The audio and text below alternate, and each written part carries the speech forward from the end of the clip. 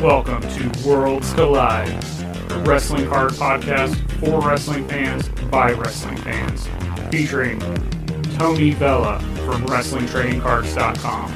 This is like a stock market. And Zan Morning from Wrestling with Cards on YouTube. And I'm not saying there's a right or wrong answer, I'm just posing the question.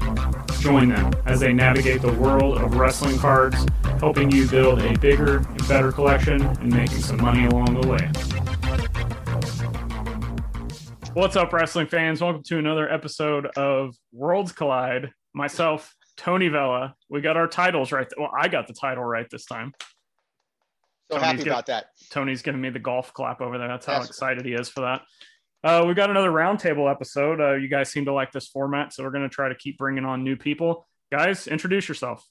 Let's start with Matthew. I'm Matthew Womack, Womack Creative. That's it? That's all you got? I like long walks on the beach, and I'm single, ladies. Excellent. Oh, there we go. Yeah. I'm not checking out that centerfold. Go ahead, Carl. Who are you? Hi, I'm Carl Tilley, but I'm affectionately known as Chef Carl because that's what I used to do for a living. So, a veteran to the WTC YouTube page. Yeah, long-time collector. Gosh, been collecting since the 70s, and always enjoyed doing the wrestling. Excellent. Well, we're going to kick things off to the guests right off the bat. Matthew, go ahead with your topic. So basically, my topic is I want to know what you guys think about if you were going to invest in. I really like opening boxes. I like ripping packs. Like that's probably one of my favorite things. You know, the gambling, the excitement. So if you were kind of new to the hobby or new to, you know, buying boxes and you want to invest, like what box would you buy to possibly get the biggest hit, the biggest return of investment, maybe like a holy grail type thing? You know, what box would you invest your money in? Are you talking about like just straight up like factory sealed boxes from a manufacturer? Can it be like a factory sealed set that was only available as a set, or? All of the above, like whatever, like if I had $1,000, like what boxes should I buy? I mean, if you go for like a factory set, I mean, you're talking about like, I mean, the 82 series came out as a set. I mean, that's something you'd probably want to invest in, I would imagine. But if you're talking straight up like hobby box versus retail box kind of thing, I don't know. I have to think about that. Since you brought the topic up, what would you think? Well, from what I've experienced on eBay, I've got a really good return of investment on like GC, like this is not sealed. GCW, Joey Janela, like spring break cards. That's exactly why I asked that question. Yeah. So I bought one for $50 and like every single card has gone for over $1. Some have gone for more. I'm contemplating buying some of those Impact sets, the all-in sets, and just basically selling them singles. I did a 2020 WWE Chrome box. Yeah, I'm a big fan of those. I'm almost broke even. The autographs and stuff I got were not that great. One was like a Prince. What is Prince Albert's other name? Lord Tensai, is that it? Yeah, it was a Lord Tensai autograph. So yeah, that sucked. But if you can't pronounce it, it probably ain't worth it. the Jerry King Lawler autograph green refractor did pretty good though. It's a great looking card. Yeah. So, you know, that's kind of what I've dabbled in, and that's about it. Are you grading at all, or is this just raw sales? So, you know, obviously can't send a PSA. I sent some to SGC yesterday. But the ones that I'm grading, I'm kind of banking on more of I'm kind of going after more of a sentimental value, more Gotcha. so than like looking up what it's worth. And like you, we were talking about Leaf earlier. I got a Chris Jericho autograph 6 out of 10 Leaf, like kind of see-through card. So I sent that off. But if I get anything that I think that someone's going to look at and be like, I just want that. Like, they're not looking at the comps. They're like, you know, but you have such a wide variety of talent. I mean, one person's favorite could be Chavo Guerrero, or someone else's favorite could be, Lacey Evans. I mean, you just never know. I mean, that's kind of here or there, really. If I was going to be cracking traditional wax and I had the money to drop right now, I would probably look at both the 2014 and the 2015 Topps Chrome WWE. Oh, yeah. You've got a lot of key first appearances, rookie, whatever. Yeah. And because there's also the opportunity for, for the 2015, you got the Alexa, was it 2015 Alexa Bliss autograph? I believe it's the 2015. So. Yeah. Mm-hmm. Yeah. I mean, that card is still, trading very well. And even with the 2014, the NXT quote unquote inserts that are in there, you got a lot of key people there, people like Charlotte, people like Bailey even. So you've got some names there that people know. And for the people who are maybe into AEW, you've got Rusev or whatever his name is now, his first appearance. So to get more, for me, if I was going to drop some money with an investment in mind, to crack boxes and packs and whatnot, on the more traditional side, getting away from some of the indie sets and things like that, that might be the direction I might go. I got to agree with you. I think every single Topps Chrome product ever put out is a good go because Absolutely. There's no matter what year you pick, there's refractors, X-fractors, superfractors, right. Sometimes numbered. But then also when you kind of stop and think about it, every single one of those years, because they don't do it every year, every single one of those years that's been put out, there's like at least more than one like key name that could be in there. Absolutely. And then like, if you want to take the other perspective and just go really big gambling, I would look at all of those late 90s WCW boxes because those autographs are just a no brainer. But then the problem is with the Chrome, a lot of the base cards you're going to be doing well with. On the WCW ones, maybe not so much. Right. Yeah. And the Chrome, like you mentioned, the Chrome tends every year. That seems to be the set that people go for. Whether you want to call it the stock that it's on, the nice appearance. You're killing me, Tony. Let's break it. That's good stuff. By the way, I love it will be broken, but they're not my boxes. They will be broken. We'll be announcing that pretty soon. Yeah, you guys will hear more about that sometime else. Very cool. That would be that's the direction I would go. Agreed. Yeah, you can't go wrong with Topps Chrome. Yeah, Topps Chrome is always the way to go, I think. I can't disagree with that at all. I mean, if you're going to go more older stuff like that, you can afford it and buy boxes. I still like the old, 85, 87 Topps if you can buy boxes at anywhere. I mean, it's expensive as hell, but I think long term, it's still going to hold value. Yeah, absolutely. I mean, if we're getting a budget here, like we had a fantasy budget. Someone come up with it. What's our budget? What's our budget? Let's have a fantasy booking on boxes. $1,000. Yeah, he started with $1,000, so we'll go with that. Sam, what are you buying for $1,000?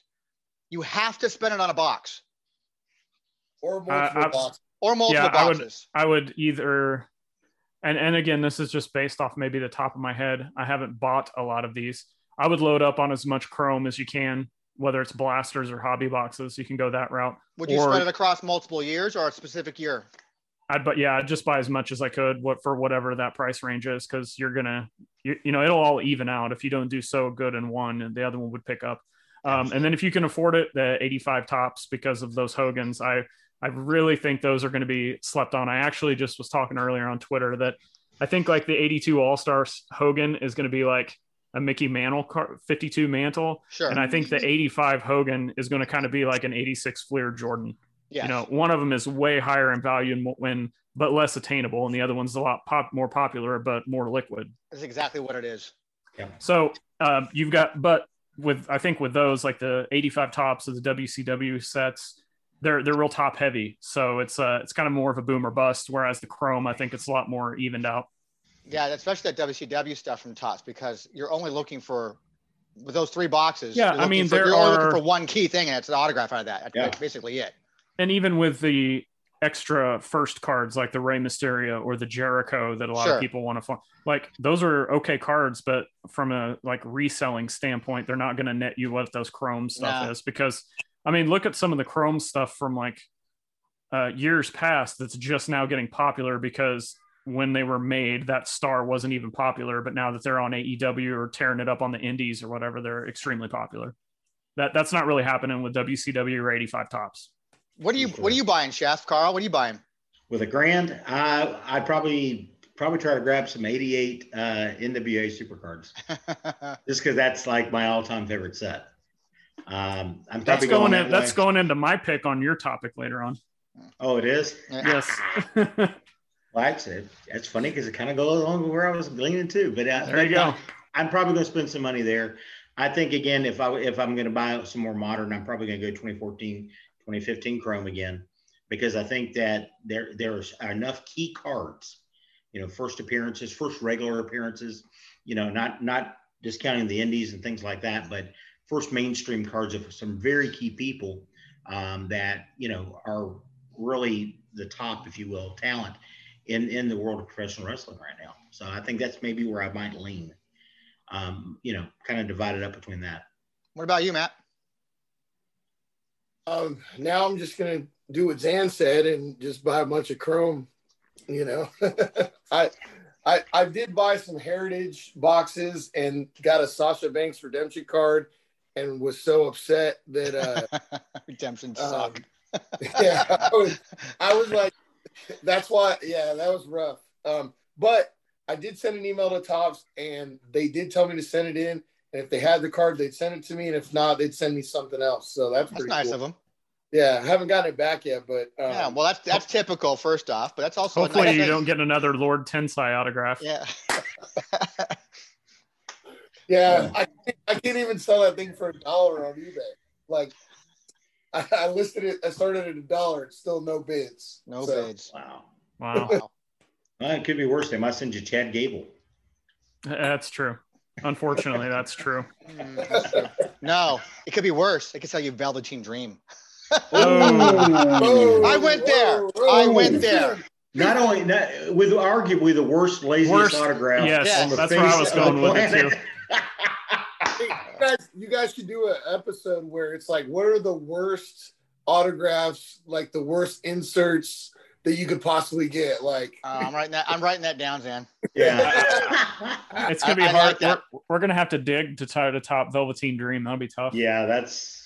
Yeah. Well, there's some bad cards out there, I'm sure, but talking about worst top. If we're talking strictly signatures, it's kind of hard to top him. Yeah. Yeah. All right. Anybody else got anything else on this? We're jumping. Well, I have $1,000 to spend, don't I? Yeah. No. You only have 500 because you're opening a store. Damn it. That's right. I don't have any. It's a fantasy. I'm going a completely different route than you guys. I am. I think I'm either going to invest whatever I can on a specific release too. I'm either going to go after the 2002 Royal Rumble set, just because common cards out with a great rookie class of Batista, John Cena, Randy Orton, and who else is in that? Lesnar. So, I mean, you can't go wrong with that stuff. I mean, those cards raw are still selling really well. Yeah. And if you get something in a high grade out of that, you're talking, I mean, people are asking like, what, $2,000 for a John Cena in a high grade? I mean, and that's just going to go up. It's just going to continue to keep going up. If I can afford to buy that, it'd be that. My other one, flip side wise, is I might go after, and I don't even know which specific sets I want to go after yet, releases. Anything during that TNA run. Just because I think it's such a sleeper hit. And then I was just talking to Chuckster today about it, starting to see people talking about those releases more, and those prices are kind of itching up a little bit already, which sucks for me because, me being a Kurt Angle collector now, I'm after those cards. Now I'm getting into it when they're starting to go up in price, like it's bad timing. But I think that stuff's got a lot of room to grow because there's a lot of hidden gems in there. I mean, Carl, you and I talked about this not too long ago on an episode. The Young Buck stuff in there. I mean, there's some really good hidden gems in there that I think over time are going to go up in value. They're not going to be Hogan type numbers, but I think your return on investment is going to be really good 5-10 years from now. Yeah, I like it. Good points. I was at the Dallas Card Show over the weekend, and I had 5 packs of the 2004 Pacific TNA cards. Oh, that's another good one. And he was selling them for $12, and I talked him down to $40 for 5 of them. And so far, I mean, I put up every single card, and I mean, every single card's gone for at least $1. You know, you got the AJ Styles card in there. You know, you got CM Punk. Yeah. I didn't get that one. But I mean, I probably have a few in singles left over, like that. But I think all I have left really are CM Punk, the red parallel ones. All I have left. Yeah. Which I'd rather have that than the base anyway. I mean, but either one's still good to go. My address is 20. Hey, I got your address right here from that wonderful package you sent me today, buddy. Hey, one other thing I want to mention about this topic that none of us talked about. I would probably do some research on the older sets, because I know with certain cards, they're going to stick together if they've been packaged for years and years. Right. So I would say if you bought something within the last 10 years, maybe not, but anything from like the 80s and 90s have to be kind of careful on. Yeah, absolutely. Yeah, absolutely. Depends on where it's been stored. You know, if you guys want to keep your shit over here in Phoenix, not so good with the heat. Yeah. South Mississippi ain't a gym for it either. Let me tell you, the humidity. Whew. Yeah, that's true. All right, Carl, you're up with your topic. All right. Topic I kind of wanted to focus on was the pre-1990 cards that I think have got, possibly have the biggest, they're very undervalued and have the biggest potential to go up in price. And a couple sets just, came to my mind, and I'm going old school in some of this. So like way old school.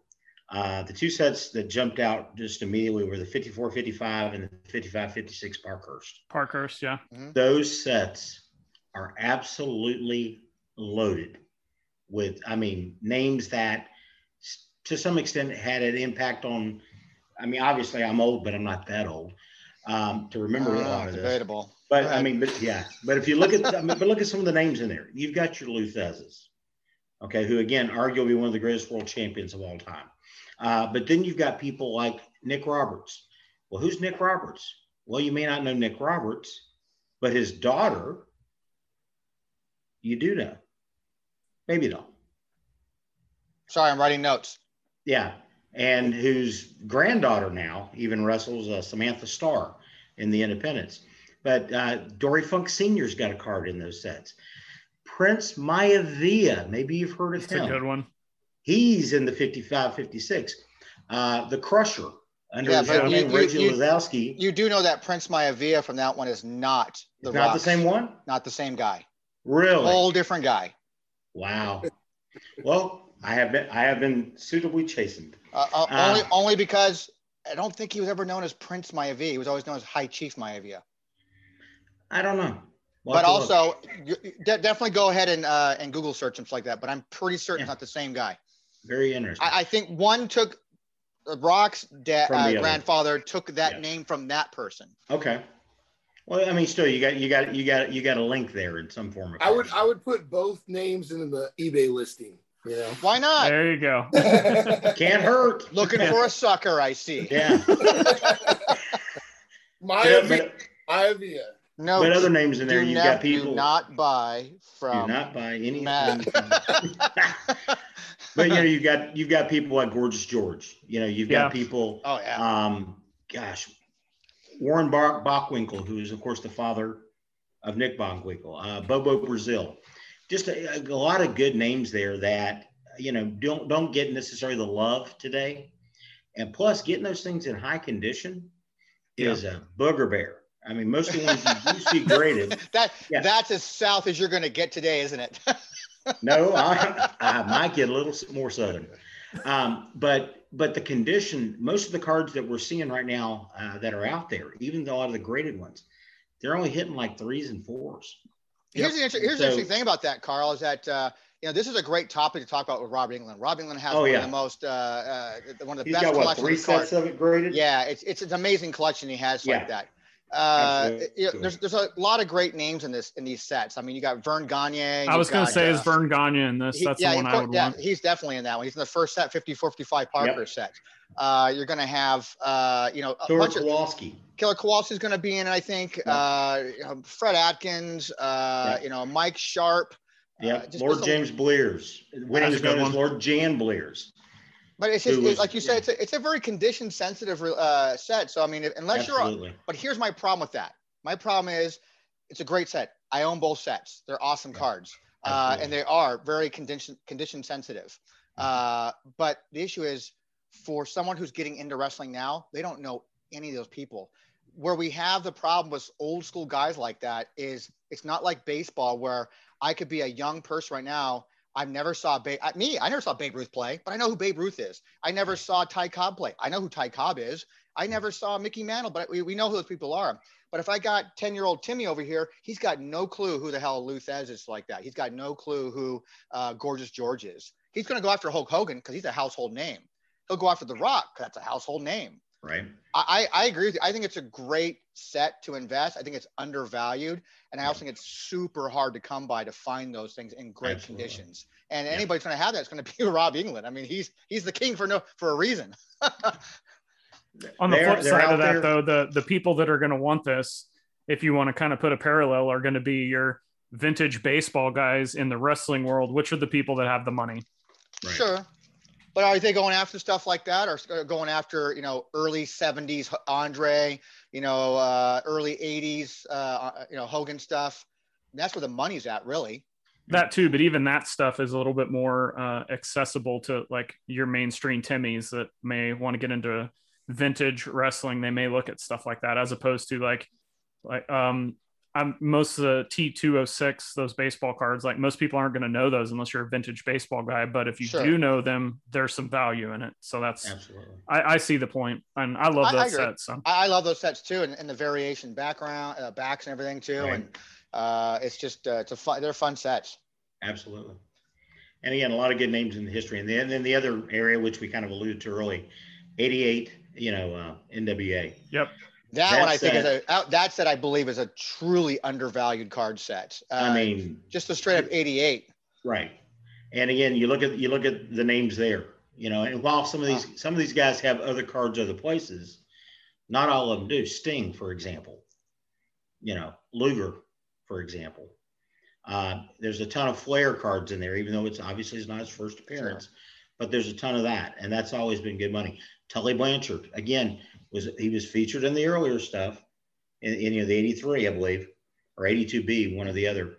But again, he's there. Arn Anderson, arguably probably one of his first cards, unless, well, I guess 86. Is he an 86 Monty Gun? Maybe. If he is, he's probably mislabeled anyways. Yeah. Yeah. No For all doubt. I know, it could be Muhammad Ali. Yeah, but exactly. But again, and they traditional card backs in that, some of them describe the action, but some of them have the little profiles. It's a great set too, man. I love that set. Yeah. Road Warriors in that one, man. Absolutely. Midnight Express. Midnight Express in that one. I mean, some good stuff in there. Baby Doll. There's Rock and Roll Expresses in there, I mean, but there's a lot of good, Magnum TA. Oh, I know a really good one in there too. There's a couple. I think there's that one specifically, but there might be a couple others of the Four Horsemen all in one shot. Oh yeah, I think that's like the first card that you could get of all of them in one. Yeah. Let me see. Hold on, I might have. Great cards there, and again, also ones that have had some condition sensitive because of the packaging. Right. The packaging was not very good, and I opened up enough of it.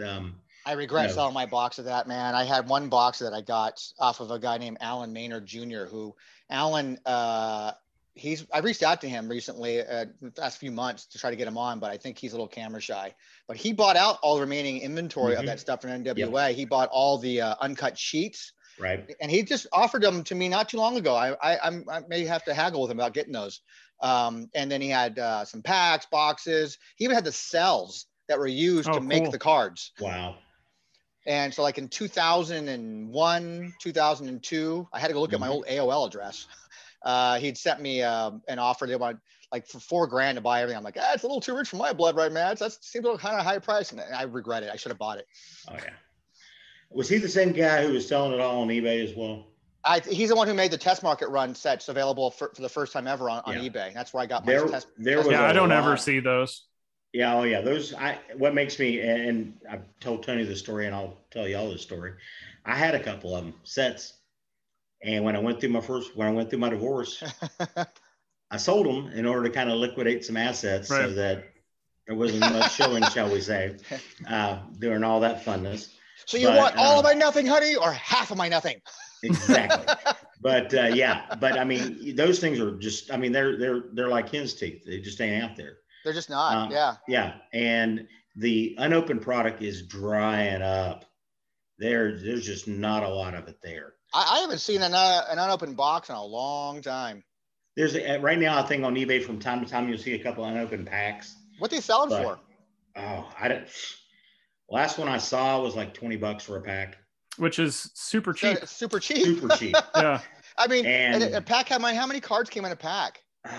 Was it like 11? Hang on. We 11. You had the thing that. Wow. Look at Zan pulling a Tony. I know, right? Look at him there's pulling a 7. Tony. Oh, okay. But so you had them like that, and then you also had the ones that were the double packs. Yes. Mm-hmm.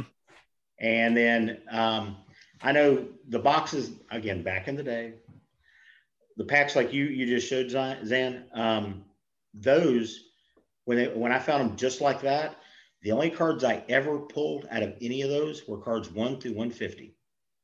Interesting. I never saw a card above 150. So when you pulled them out of like blister packs, you got only 1 through 150, because I've seen the blister packs before. But the double packs, yeah, that's where you would see the cards, again, in my experience, 151 and up. But you would also have the cards 1 through 150. I mean, what about the box collation? Was that I never cracked open a box. I had it, but was it terrible? Terrible. That was a 48 pack box, right? Correct. Yeah. You would open up, you could open up one box of it, and great collation. You open up the next box, and it's literally every card in the box is between 1 and 150. It sounds like Monty Gum. It sounds like the old. Oh gosh. No, it also sounds like what was that foreign set that came out that was hard at the motion cards, little motion cards. Like that. Yeah, I know what you're talking about. Super hard to find cards 1 through 99. Well, what do you guys know about the actual factory boxes? Because I've got one, and I don't even know how would you have gotten those back in the day? The ones with the stickers on them, and it's a complete set. Did you buy them in the complete set from NWA or? Yeah, I don't know how they originally were released. I got my factory box from Allen. So it had the sticker on top. It had the full complete set with a checklist, and the error cards as well were in it. So, the only time I ever saw those were through him. That's the only time I never saw them too. Anywhere else. Never saw them at shows. And again, at the time, no one was even advertising that stuff in the hobby publications like Sports Collectors Digest and things like that. I saw. I swear, I gotta go check my images now that I moved the website from one place to another. I've got all these thousands of images sitting around, but I'm pretty sure I have an image of a magazine ad for that set, if I'm not mistaken. I think I might have one. But it's something like a local, deep South. You sure you haven't seen it there, Chef Carl? This is never going to end. Yeah, I'll sell you the barcode of it. Are you kidding me? Wait, how did you know about this? I listened to the show. Oh, dude.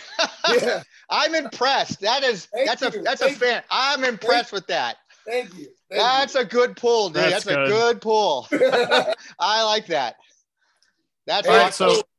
So one thing, when this topic came up, I don't know a lot about wrestling cards pre-1990 because I was doing like cool stuff, elementary school and stuff.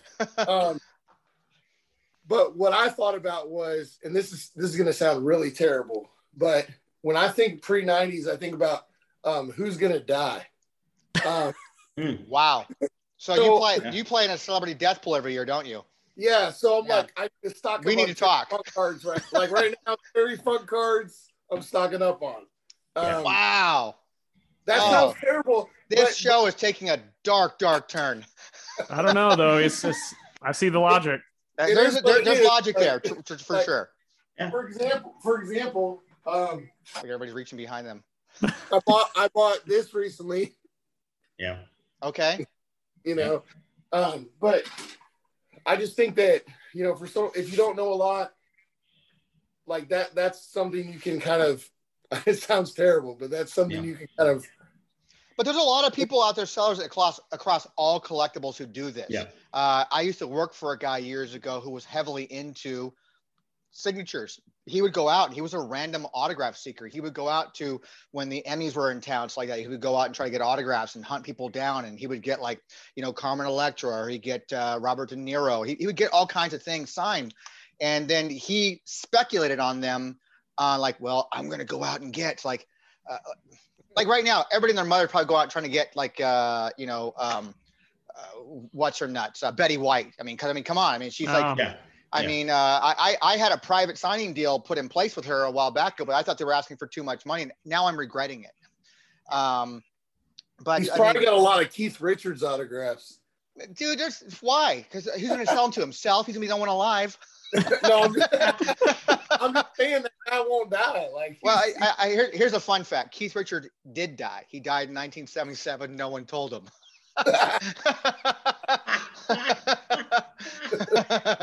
But yeah, I mean, I've even noticed since, because I do dabble in some autographs and things like that, that as people get a little closer to, in the weeks, the rumors that surrounded Paul Orndorff, for example. Sure. Yeah. I actually have his signature on some stuff, but it's in the personal collections on a project piece. But I have seen things I've had on my eBay store and things like that. When someone passes, all of a sudden, of course, same thing. Yeah. Yep. I had the same thing happen. One of my Orndorff autos was gone within minutes after that was announced. And yeah. And Zan, I think that's going to go back to your topic earlier about saying, the 82 Hogan is going to be like the Mantle, and the 85. 85. But once he passes away, he's going to have to pass away for it to get to that point. Yeah. Yeah, I don't. There's a lot of. Yeah, there's a lot of the older stuff that, like, one of the best examples I can use since we're talking about this is the Bobby the Brain Heenan stuff. Like, when he passed away, I was expecting just a huge, surge in prices, and it went up a little bit, but it wasn't like drastic. And it's me and Tony have talked about this ad nauseum, and we probably will continue to, that there's just something about wrestling that just doesn't get the respect, especially, go back to your Parkhurst sets. Like, yeah. It's like disrespectful that people don't understand the history of wrestling. And, right. They do for all other sports, but they don't for wrestling for whatever reason. I just don't get it. In wrestling, you really talk about eras more than you talk about it any other. Yeah. You do talk about eras in basketball and hockey but I don't think it's as divided as it is in wrestling. So if it doesn't fit my era, I don't know anything about it. That's a great point. The point I've always tried to make is their death is like fake. It's not real. It doesn't matter. I mean, Game of Thrones isn't real either. But if you look at the fact that let's use Ric Flair for example, or Hogan, either one.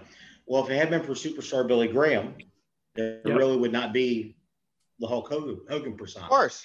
And then you go back even further with Ric Flair, for example, Buddy Rogers, the Nature Boy Buddy Rogers.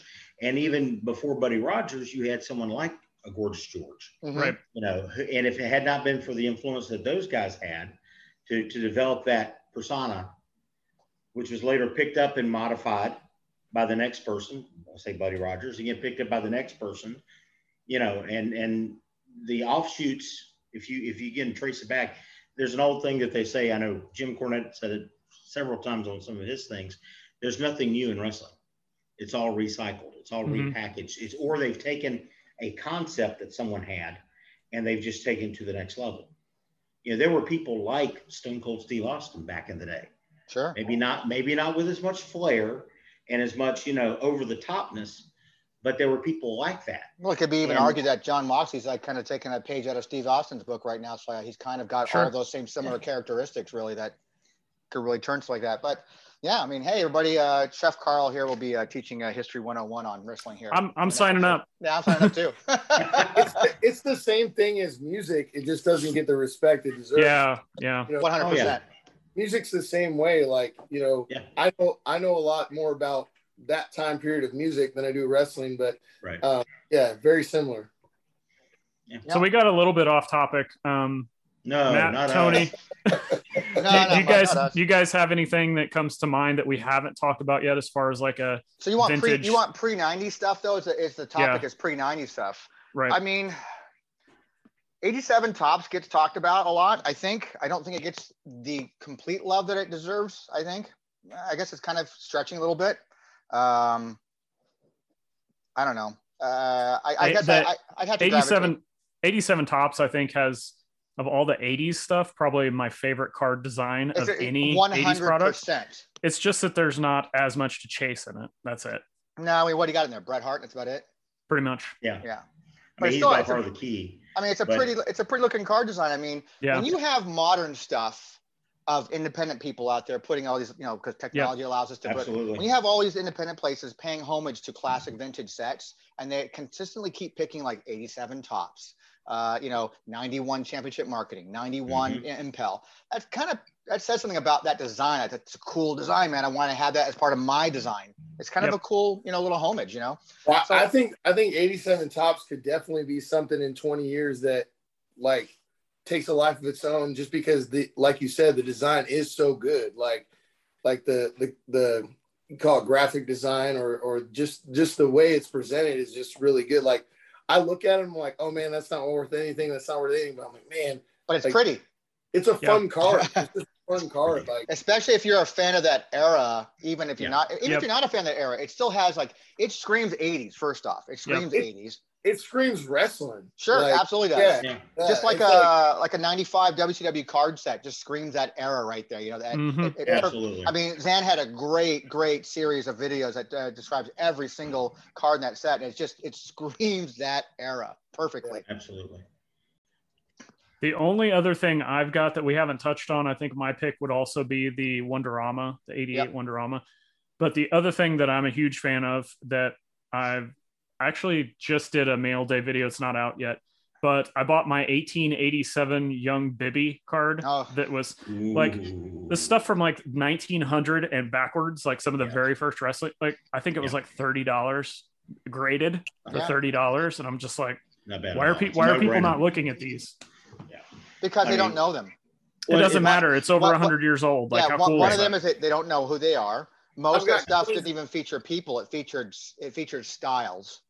Catch can and jiu-jitsu and that kind of stuff. So there wasn't any really big names to go chase after, although I'm sure Robert England would probably, I agree. I agree with you. But my argument is just that it's a historical artifact at this point, some of that stuff. It's like buying a Mona Lisa of wrestling. I mean, basically, and since I'll give Rob all the credit in the world because he actually has some really good stuff about Hackenschmidt and Gotch. Yeah, sure. Oh yeah, he'll tell you the whole story. Some of their tobacco cards, and in fact, he's got a couple of them for sale right now. And the wife said, "You shall not buy at this time," and I said, "You're correct." Yeah, because you don't have to start liquidating again. Yeah, exactly. Hello. You learn the first time, but I mean, and what people don't understand on cards like that are now well over 100 years old, the series of matches that those two cats had. Yeah. That was front page news everywhere. Not just, I know one of the matches I think was in Chicago. It was more than just front page news, there. It was front page news all over the world because it was that impactful, Well, that and boxing were big things. Oh, absolutely. And, maybe it was a lot more legit back then, depending on who you talk to. Sure. But the point being, you can trade, I can remember back in the day, Lord, on almost every NWA and early WCW, they talk about, we can trace our lineage back to 1900 whatever when Hackenschmidt and Gotch, and that was something that as a kid, even as a teenager, to hear that, you remember that. And then, when we started having the Google machines where you can look everything up, you start, doing some reading and doing some research on stuff like that. And that always to me is, I like to see, where we came from, because it kind of helps determine where we're at and where we're going.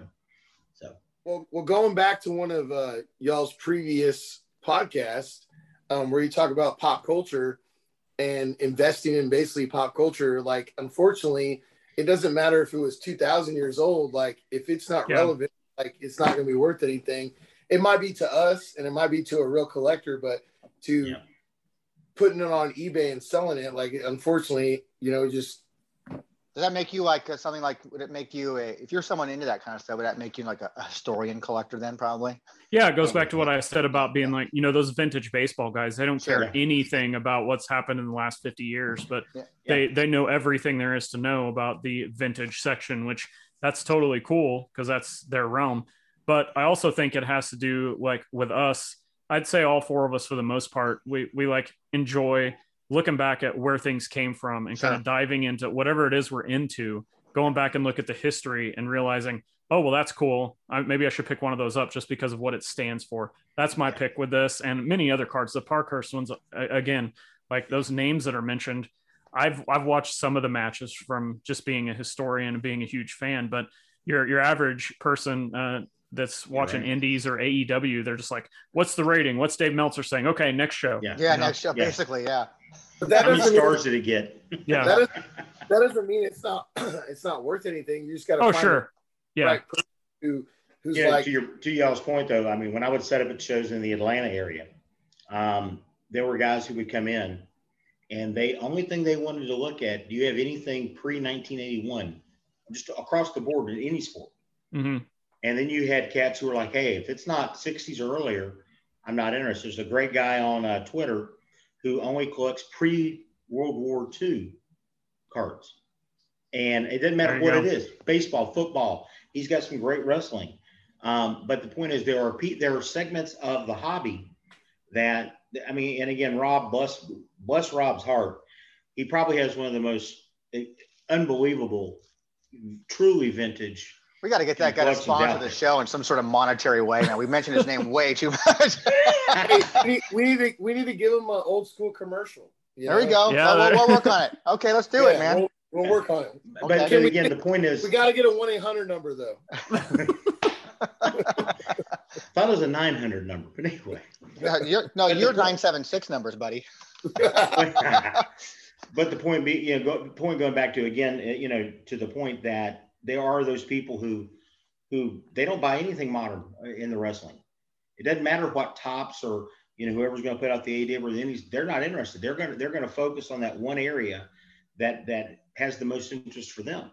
Oh, I mean, you're talking about a niche market already of being wrestling trading cards, and then you take a smaller niche of that. It really is that. But I mean, if you're a fan of wrestling, just be honest. Most people who are fans of wrestling today are fans of what they grew up with, and that's it. Sure, that is their starting point and their ending point right there. When it goes back to that, it's just that's all they know. Well, and I also want to throw into that point that they all also only know what is being fed to them. They don't like to actually put in work to go do research. Of course. Well, because it's what they want to know. It's what they're fans of now. It's what's being pushed to them right now. And they're fans. That's it. Not everybody's going to be a Zan Morning going back and doing his history like that. and sorry to get on like a tangent, but even like modern stuff like Nick Gage coming on AEW last night, I'm like, I bet you half the people there didn't even know who he was. Probably not. You're probably right. I don't know who he is. Do you I marked out hard. Like I did too. I was in my living room and I was like, when he said he robbed a bank, I was like, yeah. Speaking of which, so I took a pizza cutter to a Zack Ryder card today and I tweeted it. I saw that. And we're going to get graded. No, hold on. You're ruining it for me, Tony. I'm sorry. Hold on. So the question I was going to ask is, should I send it in to get graded and like have it be like a 1? Why not? I think it would be awesome. That would look good in a tuxedo case too, by the way. I think it would be. You could even kind of spin it as a Twitter use relic. 1 of 1. Yep.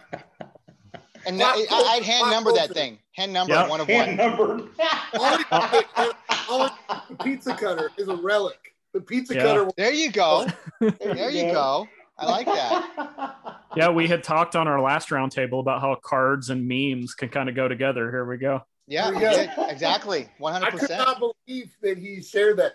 So I was like doing the dishes and I had a pizza cutter and I had just like went through some cards and had a Zack Ryder card. I go, how funny would it be if I just took a pizza cutter to a Zack Ryder card?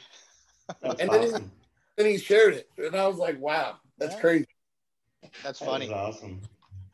All right. I think we're pretty much covered everything on that. Tony, you're up. Am I? Yeah. Okay. I guess my topic is going to be, I want to know your guys' opinion on what you think will be the first wrestling card to legitimately hit six figures. This one right here. Now, Zack Ryder. I don't think I'd give you 6 pennies for it, but hey, whatever. I mean, the obvious choice here, I feel, is going to be some version of The Rock, only because he's commanded so much money. But then again, we're also talking about his football card. Would you consider his football card to be the first wrestling? I don't think so. It's not a wrestling card; it's a football card of a wrestling star. Yeah, I agree. Or will it be a sticker? Will it be a game card like those Chromie cards? Because those Steve Austin cards are going for mad money now. I don't know. What do you guys think that would be the first wrestling card to hit six figures? 82 All-Star Hogan autograph PSA 10. Does it exist? Ask Rob and David Peck. I believe they've even tweeted that one doesn't exist yet. Okay. Well, I mean, but I mean, the point is, if something like that. Let's go ahead and assume that there's none ever hits a 10. None of them. In the 9. I was going to say, would you go with a 9 then? Would you go with the 9 then? Yeah, because it's the highest graded at this point in time. I mean, you have a Hogan, you have an Andre. Those two cards seem to go neck and neck in the $40,000 range at the high point. But here's what's going to happen. Okay, again, not to be morbid again, but when Hogan passes, that could be it. Hogan passes. There are going to be people who are on the periphery of the wrestling card market who all of a sudden are going to get interested again.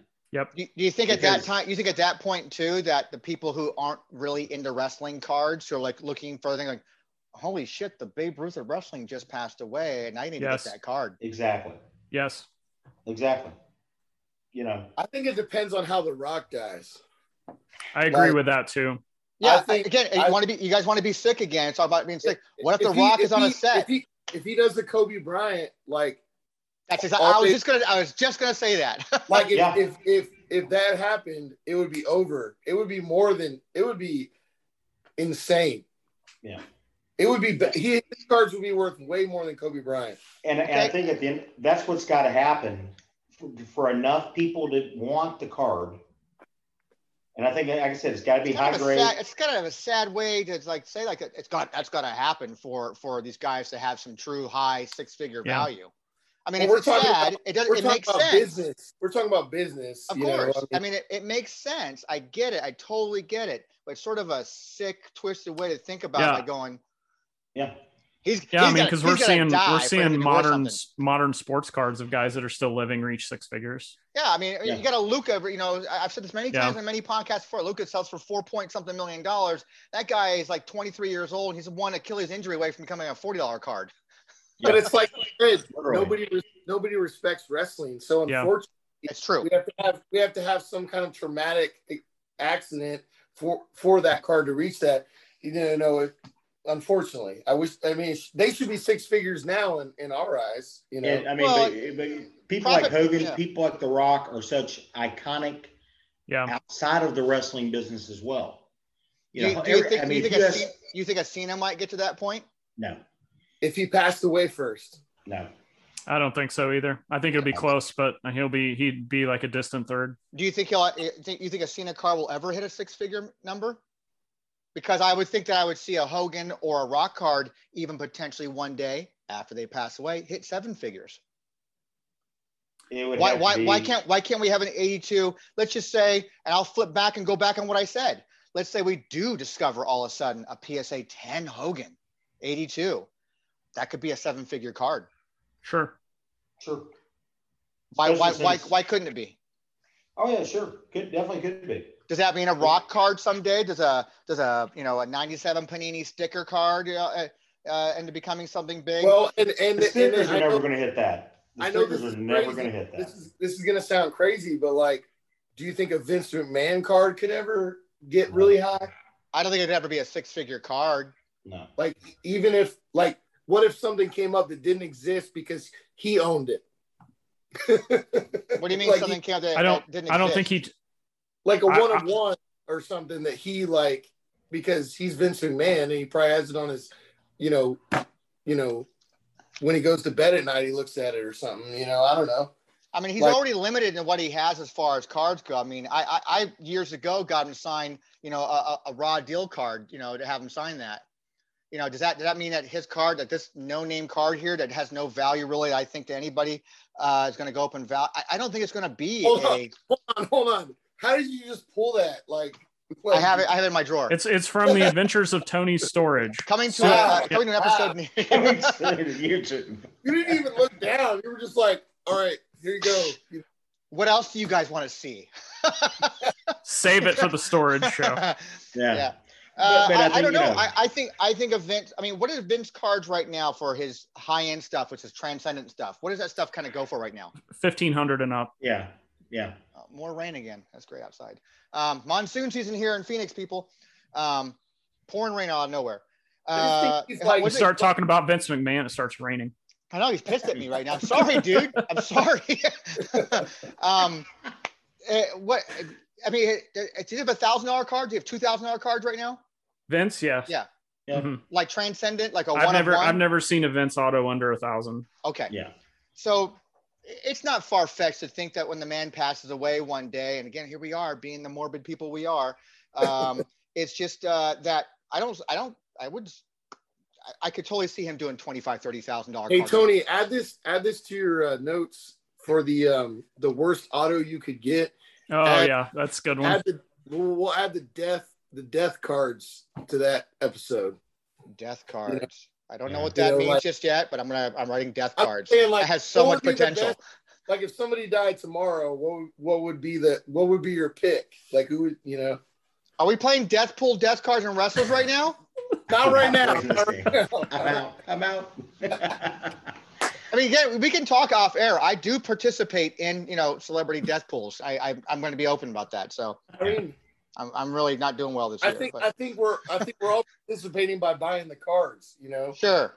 But I think, like I said, to hit the six figures, I just think that something like that is what's gonna precipitate it. I mean, there's cards out there that are much more rare, that are much harder to find. I mean, gosh, the Gula set, Rax roast beef. That's arguably one of the hardest sets on the planet. Though I think there's still a bunch out there somewhere in Tennessee in someone's shed. It's a very hard card. Trust me. Yeah, but yeah, you know, Paul Nunn from the Wrestling Price Guide will tell you that his 95 Panini stuff would be even harder.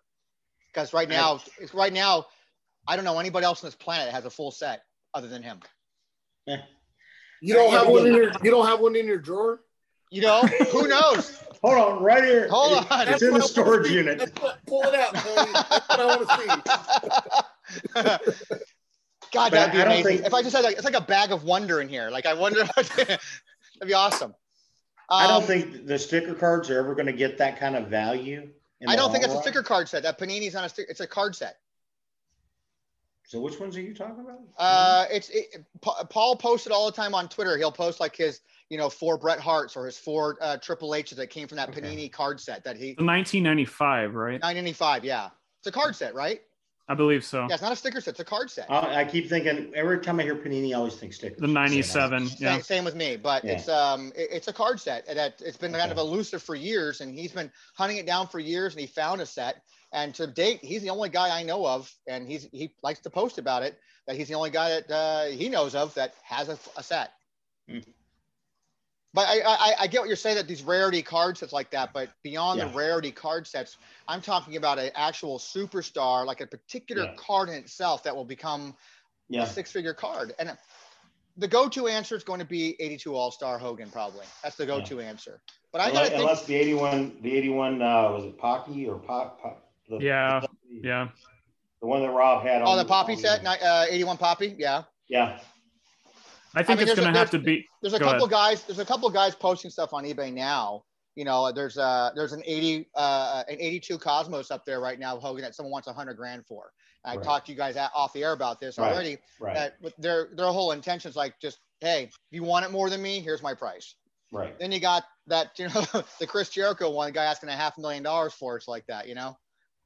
I mean, what's it end up selling for? I mean, it's the only 9.5 Beckett out there. It's like that. So I mean, he has that going for him. Let me ask you this though, like 20 years from now, like if you look at we were talking about music earlier. So if you look at music and you look at somebody like Buddy Holly, you know, and you compare Buddy Holly to like an 82 All-Star Hogan, you know, fast forward 20 years, is the Undertaker card going to be worth more when he's gone? And, you know, it's like, I don't know. I mean, I think it could go either way. He's an iconic character there's a lot of iconic characters in wrestling. But when you have to equate things to other sports, you have to kind of go, who's the Jordan? Who's the Babe Ruth? You know, who's the Gretzky? You know, well, and you have to have a name that transcends all of that. You can pick entertainment, you can pick any sport, you can pick anything that's on cardboard. And some of the highest priced stuff are names, not like, I don't know what card it's going to be, so I can't really decide, you know, because we saw Rob's 97 Panini Rock sell for more than what we've seen some of the 82 Hogan sell for. Sure. So I don't know what card it's going to be or what sticker or what, you know, whatever postcard, I don't know. But it's going to be somebody that extends into pop culture. Because when you listen to, you know, mainstream stars, they know Hogan, they know The Rock, they may know Cena, they may know Austin. But outside of that, like, you don't really hear a lot of Undertaker, Vince McMahon. They're household names to all of us as wrestling fans. And also keep in mind, it only takes one person that's a super fan to buy your card. Sure. But at the same time, I think it's going to have to be a name that everybody knows, no matter whether they're a fan or not. So we're doing fantasy booking. You got to book. You're booking one. Who are you picking? What specific card are you picking to be the first six-figure one? Because I want to come at you in 20 years from now and say, God damn it, you were right. I don't have a card specifically, but I think it's going to be The Rock. Something of The Rock? Yeah. I think there's people, you know, Hogan's just got this like history with him that people are like canceling him for, which I'm not going to talk about that. Sure. Because I'm a Hulkamaniac for life. I mean, but name recognition alone, if you went into every home in America and asked them, do you know who Hulk Hogan is? I'm guaranteeing that most homes would go, they know Hulk Hogan, even if they weren't wrestling fans. If you said The Rock, it's still a very high. I think they know him for something else, though. Sure. I think there's a mixture of like, I know him as The Rock or I know him as Dwayne Johnson. But this guy also has political aspirations. So if he ends up becoming like a president of the United States, for crying out loud, even if he just runs, I mean, I think that kind of pushes him even a little higher. And it's like that, where people come, that name recognition holds value. Yeah. I personally would like it to be the 85 Hogan or the 82 Hogan, but I think it's going to be The Rock from just an unbiased standpoint. I like to think it'd be like a 98. I like to think it'd be a 98 Comic Images card. I think. I hope that's my favorite Rock. That's my favorite Rock card. Card number 5. Anybody else? I mean, who else has got any thought? To be honest, I think originally I was leaning Hogan. I'd probably say The Rock, because again, I think, you know, as you said, with a little bit of the cancel culture that was going on there for a while, you know, they took him off. My God, they removed him technically from the WWE, you know, website in the Hall of Fame section. Yeah. You know, so, you know, The Rock hasn't had anything like that happen to him where, you know, he's going to get his hand spanked or whatnot. And I think eventually, I you know, again, not knowing which card off the top of my head, you know, maybe it'll be the Cardinal game card. Maybe it'll be, you know, whatnot. But yeah, we're seeing so many different cards go up one month, and all of a sudden it's not the flavor of the month, but then it is, and it goes up and down, back and forth. Well, we have I think we have plans for a future episode to talk about this, and kind of like forcing, you know, certain things on the market to try to just kind of make something happen out of it. I get it, but I have Tony, you're making a really good segue into my topic, unless we're done here. Unless Matt's got a card. No, I mean, I think it's going to have a lot to do with pop culture and who's alive and who's not. I mean, 100%.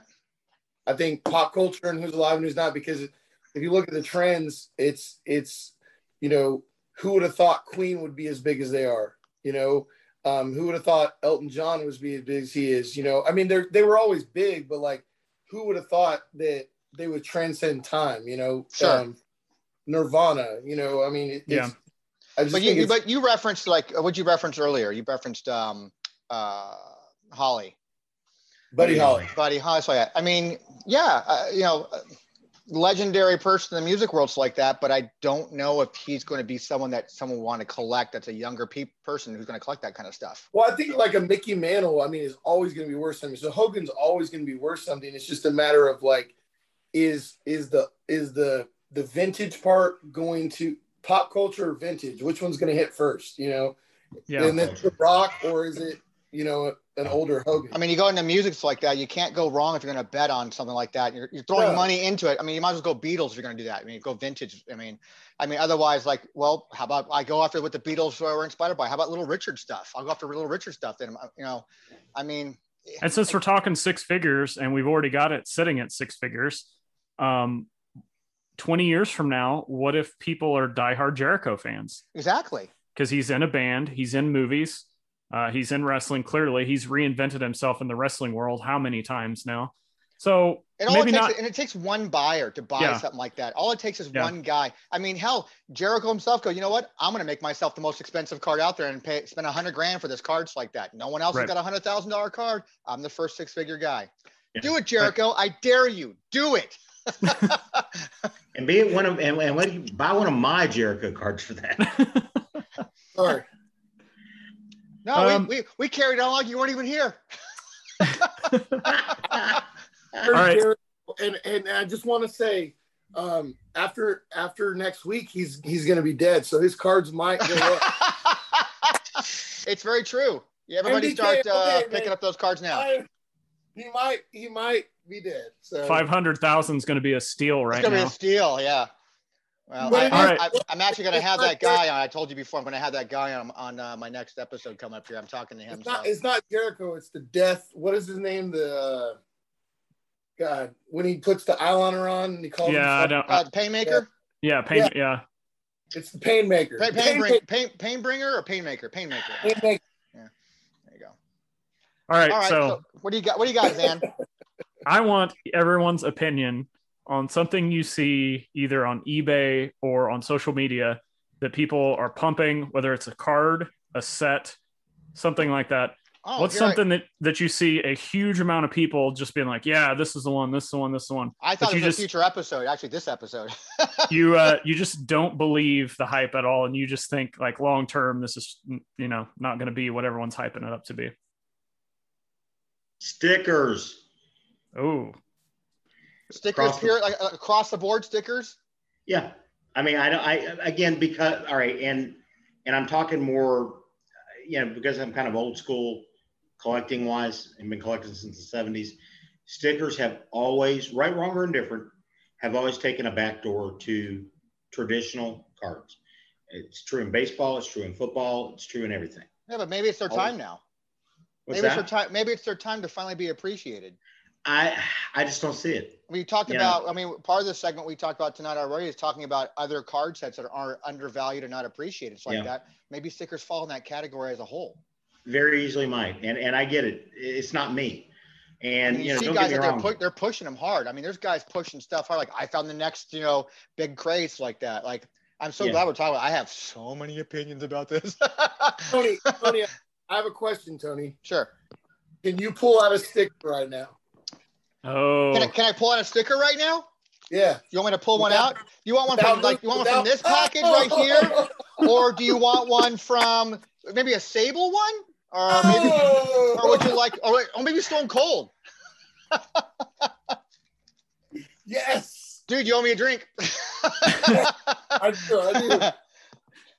That's good though, because like, you know, that's something that a lot of people have been pushing, the stickers, and like, right or wrong, I don't care. I just want to know everyone's opinion. So that's a great take. When that came out, it became like the rage. Like it was a rage for like a few months there. And then all of a sudden, you know, again, there's Rob England's like that, you know, looking outside the box, trying to find older things, undiscovered things, which is great. Sure.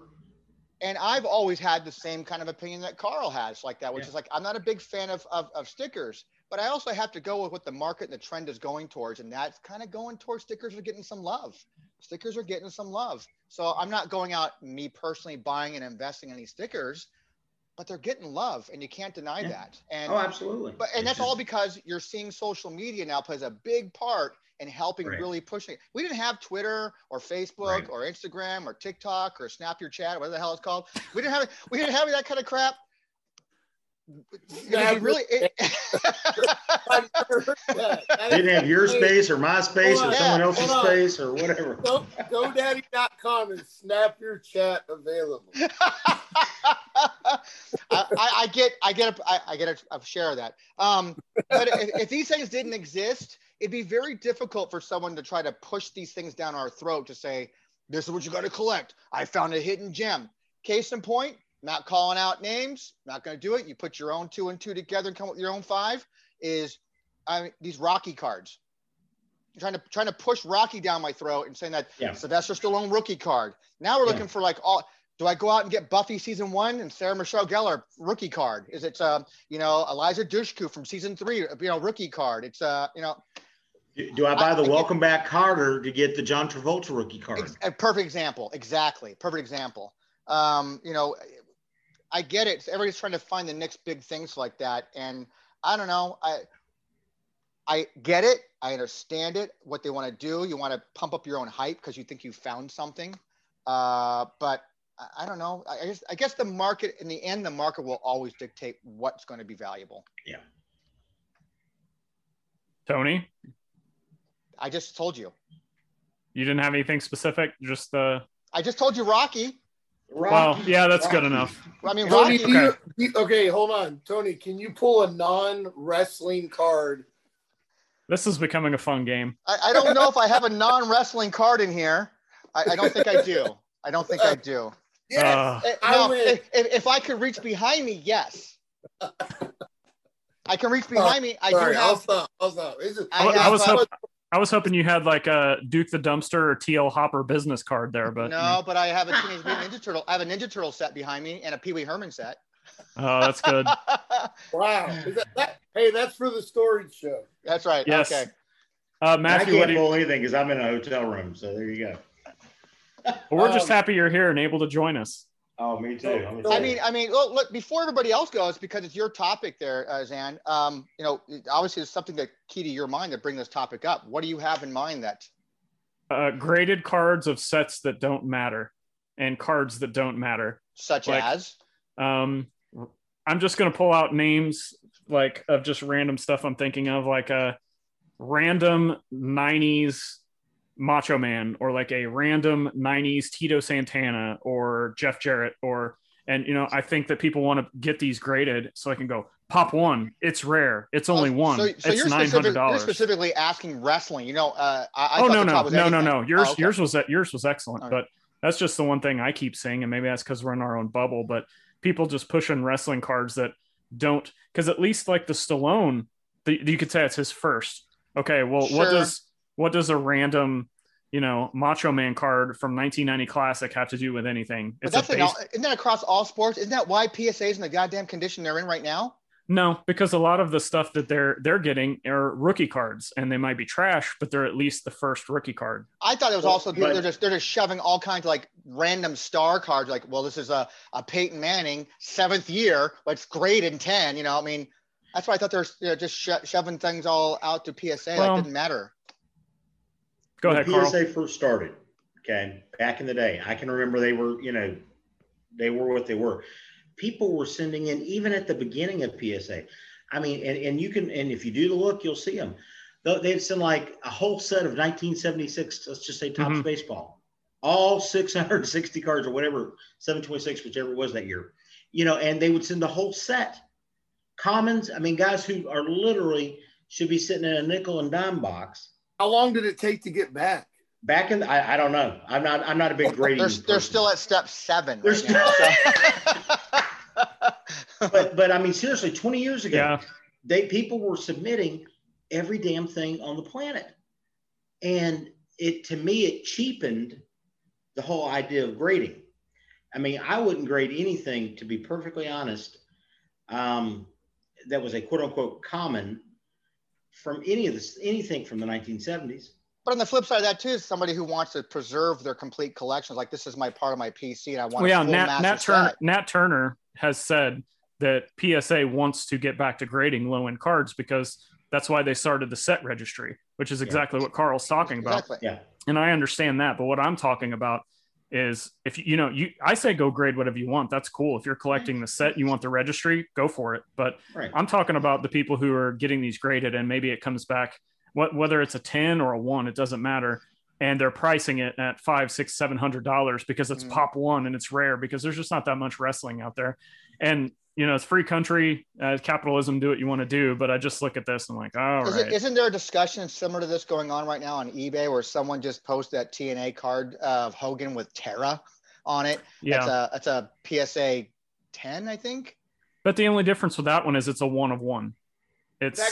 But they're asking $800 or $700 for it. I mean, but that goes back to that pop culture thing. Yeah. It became we're talking about it on here now, so it's more valuable. As opposed to what I'm talking about is like, a Brutus Beefcake card or a Greg the Hammer Valentine. Right. Dan, are you saying my Sting 1991? Oh no, that's great. That's a great one. You know how many boxes of that damn thing I had to open to get this? Anyways. Here, hold on. He's pulling something out. I've got a couple down here. I'm not going to pull them out. I got a couple. So keep going. Go ahead. Everybody pull out a Brutus Beefcake, okay? Yeah, I think, like I said. Brutus is getting a lot of love lately, man. It's because the podcast y'all did.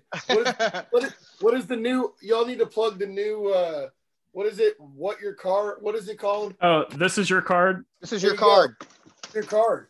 I'm waiting for the next one, and Carl, go ahead. I can see you want to say something. Well, I just think, like I said, I think when people start pushing agendas like that, to me, it's one thing to say, hey, this is a really this set, even if it's modern, is very, sensitive, as far as condition. It's one thing to push things like that. Hey, sure. We talked, I posted the other day about the Italian Edibas set, the clear cards. Mm-hmm. And as several people mentioned, a lot of those come out of the pack just scratched up. I mean, I was very fortunate. Most of the ones I've opened didn't have an issue, but I get it, but to me, I'm not pushing that because I got a bunch of them graded. I'm pushing it just because I like the set. I don't have any of them graded, actually. I think it's a neat set. I like the, whether you call it, the clear cards, however you equate that. I think it's neat. They really pop. Yeah, I love that. I love that acetate looking card sets like that. If you need singles by the way, if you need some, let me know. I've got a ton of singles. Okay. Yeah. Me and you got to talk about several things now. Think about it. But the point being, I push something not because I have a vested interest. Like my 88 NWA Wonderama. Okay. My favorite set of all time. I push that because I think it's a neat set. It was a pain in the butt to complete, but I did buy packs, didn't buy the factory. It was a fun set because, again, of the memories that I have. And to me, it's the perfect set because of it checks all the boxes, if you will. But I think Zan's talking about the ones that people are trying to sell for like a ridiculous, like you're not selling those. If you are, let me know. But I'm just saying, like, but we could take that set as an example. And take that, and Zan held it up, that Ric Flair header card right there. Yep. It's not a big deal card, really. It's like that, but someone's going to put it up there on and get it graded and try to push that down our throats. Like, you got to have this. It's $700. It's $1,000 card. Yeah. And I mean, I literally back in the day when I was still cracking packs and all this, even in the late 90s, still cracking packs of it. I had a stack of those. I mean, literally. Probably a stack like this of those things sitting in boxes. I can go get you when I was set up at flea markets and the like. And, I was selling for like $0.25 a piece. Mainly because I had so dang many of them. They're pretty common. So uber common, more common than the commons, because they were in every pack. I'm looking up eBay. I got 2 examples for you. 1991 Merlin Macho Man, like basic card. It's a SGC 9, $324. No.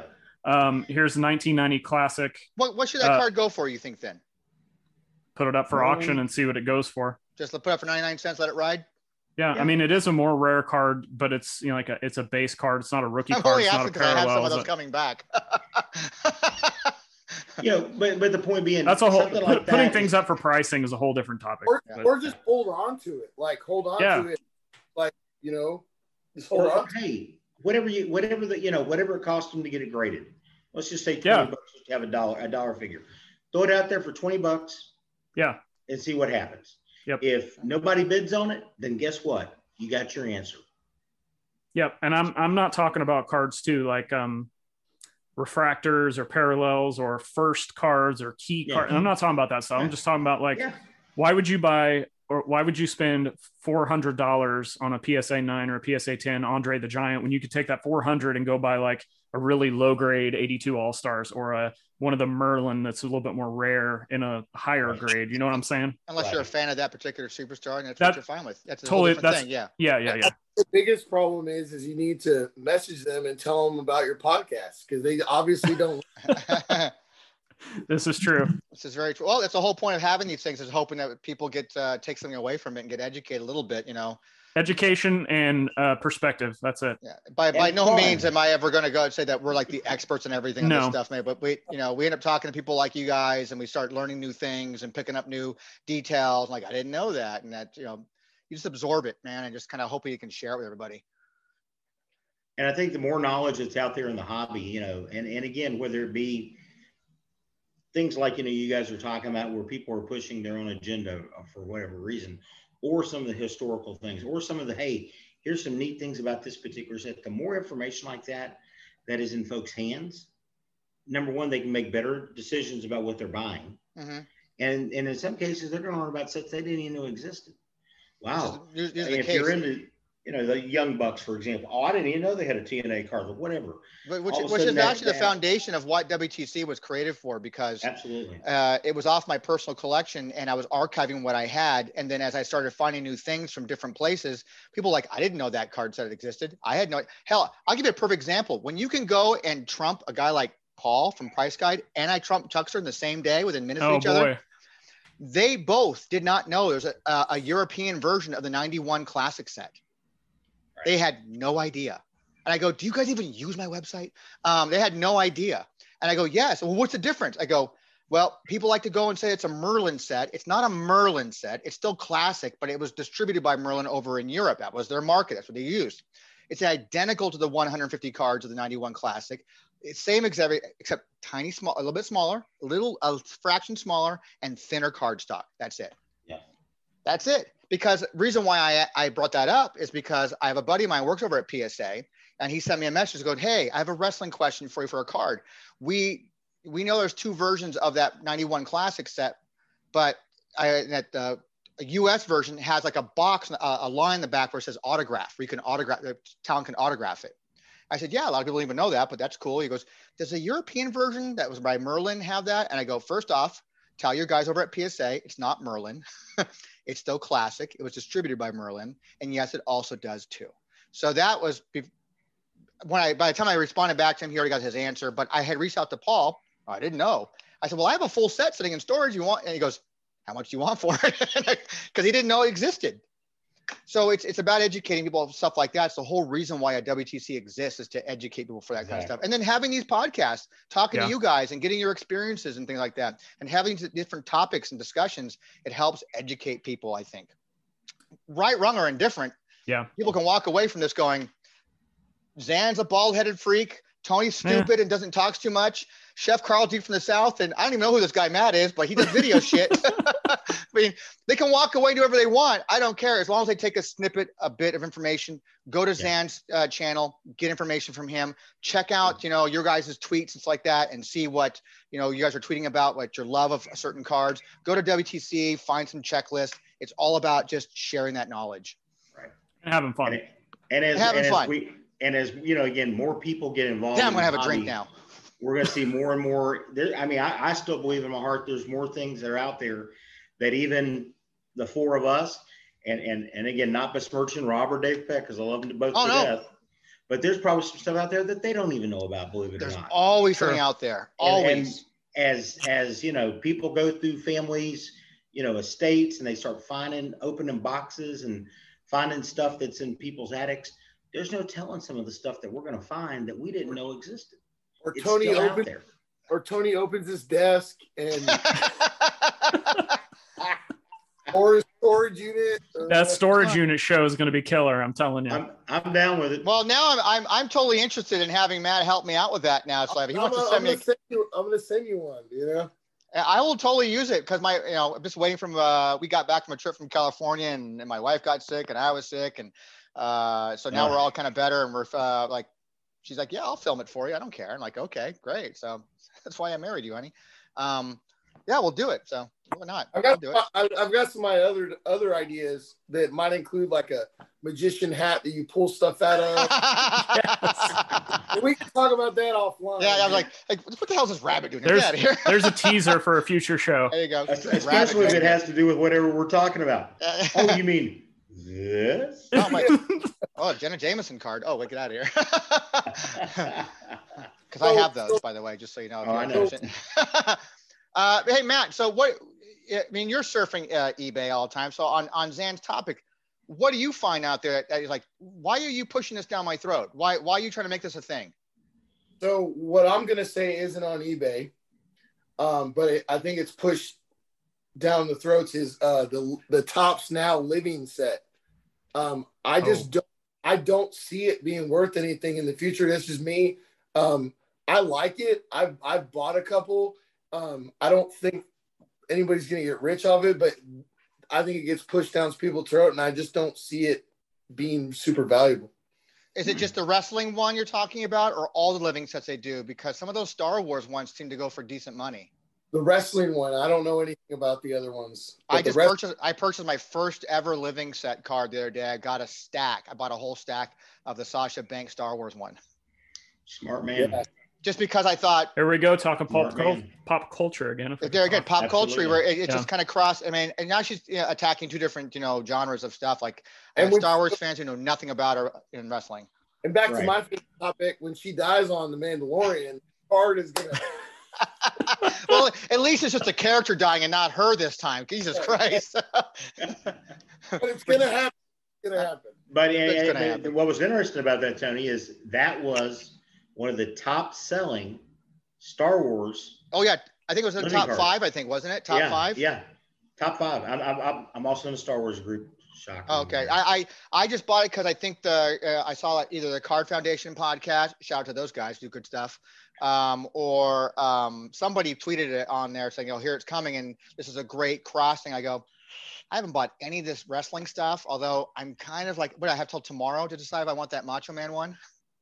Is that what it is? I think so. I'm not buying any of those either. You're not buying the Macho Man ones, even nope, for I gotta agree with Matthew on this. But this is a perfect set for what kind of Carl was talking about and what I'm talking about.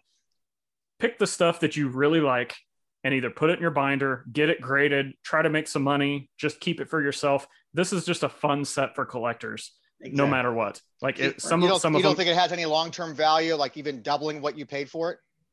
Maybe, but this is something I don't think that you should go into that with that mindset on. I think if you had the whole set and it's like 10 years from now, maybe, but I just don't see it. I don't see it. But you did bring up the Card Foundation podcast. So I want to ask y'all a question because I was curious because I listened to them and they have this whole debate and we don't have time to have this debate, but here's the question. Yes or no? Is the Mr. America a rookie card? First appearance. First appearance. No. So they're doing a poll. They're doing a poll right now, and because they were all arguing about it, and rookie cards win. So, well, so guess what? The market will dictate if it's a rookie. Yeah, card we've got 3 different Austin cards that people are calling rookie cards right now. So that's true from totally different years too. I mean, yeah. I like the magazine card, by the way. Yeah. It's just a fun thing to argue about, like, because some people are saying, is that even Hogan? Like, of course it's not Hogan. It's not Hogan. No. That's Mr. America. What's wrong with you? Mr. America. Jesus Christ. America. God. This is a no-brainer conversation. Maybe it is a rookie card then. Kayfabe, dude. Kayfabe. I don't know what that means. Hey, the promo he cut for that was amazing. Like, yeah. The living set, I guess I kind of agree with that. I don't see anything in it until like if they put an end to it and then 10, 15, 20 years down the road, it's like, hey, I've got to complete all 300, 400, 500 cards, whatever it is. Actually, again, not trying to like pump my own channel, but next week, my Market Watch video will be out for June. And there's a Steve Austin card I featured in that. You have to watch the video to find out, but I'm really getting the insert commercial. I'm really getting the Topps Project 2020 vibes with these, where people are kind of hyping them up at first, and you're even seeing them later on. Like you'll see in the video, you can buy some of these cards for less than what Topps was selling them at release. Right. This is kind of why I'm not buying the I'm for this first time ever the Savage ones. Like, I love Savage, but you know, if it was my PC, which I'm not, I'm just a Kurt Angle fan now. Right. I'm like, I would totally be all over this, but I'm like, maybe I want it. And I remember that going. I think you and I talked about it once before a while when they first started going. You can find this stuff on eBay for cheaper than what you could have bought it from Topps for. Mm-hmm. Well, if they would include some random, like, hey, we're gonna send out random numbered cards. There you go. That'd be totally different. Random refractors, or it would change everything. It would change everything. Or just like random, numbered by the artist and signed by the artist. Yeah. I would order 10 just to try to get one. You know what I mean? Like, yep. It would have, like another thing too, when they first came out, I was like, well, this could be your chance to get your favorite wrestler or a cool character you like, whatever, at a low print run if they're going to be similar to the Topps Now, because you can find a lot of really cool Topps Now cards that are super low print runs, but the print runs aren't low enough to make you chase them, if that makes sense. Yeah, exactly. True. There's no chasing it at all. Like, yeah. Really? Except for set collectors, which, more power to you on that. That's cool. Yeah. I saw somebody on Twitter actually today that had bought all the ones they had and had them displayed together, and it looks really cool if you like to chase sets. Yeah. No, it's a cool set. It's just I'd rather lay out all the WCW autograph cards like Wes did and just have it all out there. Tony, pull them out. Pull them out. I don't have any WCW autograph cards. Oh. Sorry, man. I'm in the show. Time to end the show. That's where it's at. I can't pull something out of my drawers. All right, ending the show. Carl, let everybody know where they can find you at. Twitter, at I'm Chef Carl. That's by far the easiest way to find me, get in touch with me, holler at me, follow me. I'll follow you back. Always like talking about wrestling cards. Matthew, let everybody know where they can find you. Just Google Womack Creative, Twitter, all that stuff. At 206. Wait, no, sorry. Tony, where have you been for the last 20 years? Where can people find you at? For me, everything's on WrestlingTradingCards.com, man. Everything is there now. Like, I'm so happy to have everything under one roof with social media. So, like, I'm not a MySpace guy like you. Yeah. But everything's there now. The Discord channel's there. Facebook. I mean, I think you guys even, beat me down to get freaking Instagram finally. So I got that. It's all there. So everything's on there. And hopefully we'll get those pictures up. We were talking about that before we got online. So those will be available for people hopefully soon. Pictures. And, pictures for your cards. Oh, yes. Well, yeah, because I've got the folders finally. Right. I finally figured out how to do that by creating folders on WordPress. I installed a plugin that allows me to go ahead and create. I got them all the years, and I'll put all the sets.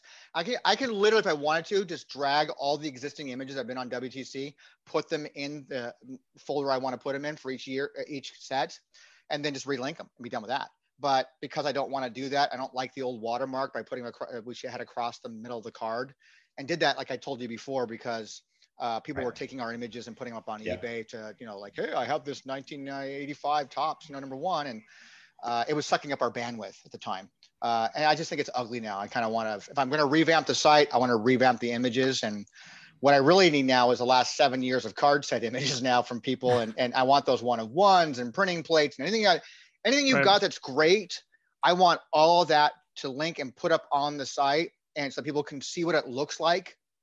And then that becomes a blog, and people can talk about that specific card they want to. They can have a whole conversation about 82 All Stars they want to, and then link right to an eBay auction, link to whatever the hell they want.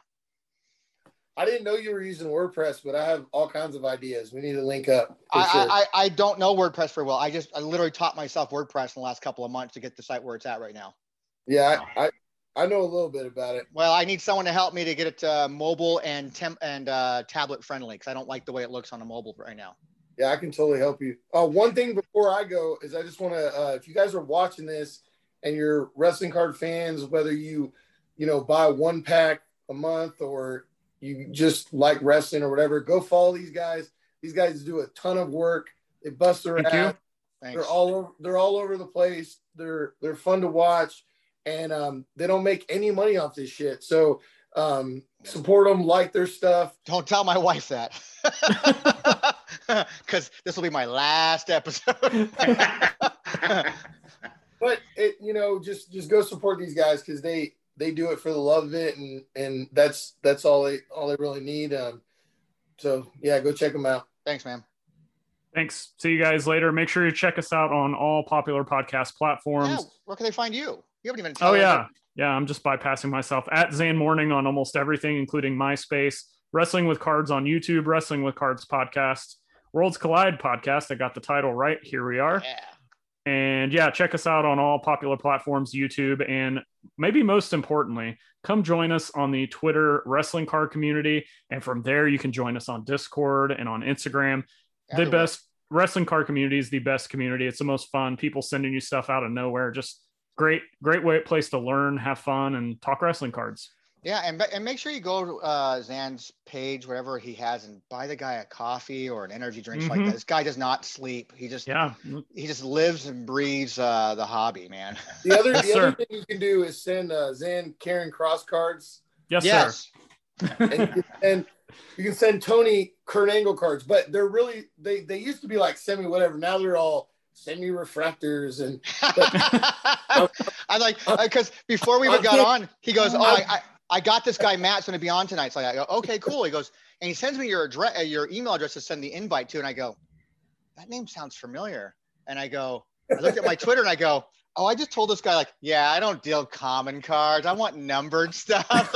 And Zan goes, "Oh no, is it going to be a problem?" And I go, "No, it was all cordial and fine." It's like that. I was like, "Do you want this free card?" He's like, "Oh, well, is it numbered?" I did. I totally did, man. I'm like, I'm such an asshole. Is it a triple refractor? Is it? Frame plate? I'm so sorry, man. I'll send it back. No. I'll send it back. I thought it was funny, but let me find some in the drawer. I'll send you something. It better be numbered. I'll send you my exclusive Kevin Nash one numbered. Oh, there you go. Oh, there we go. Yeah. All right, guys. That was a lot of fun. Let's wrap right, this up. Until next time, keep collecting, keep having fun. See you guys. We're out.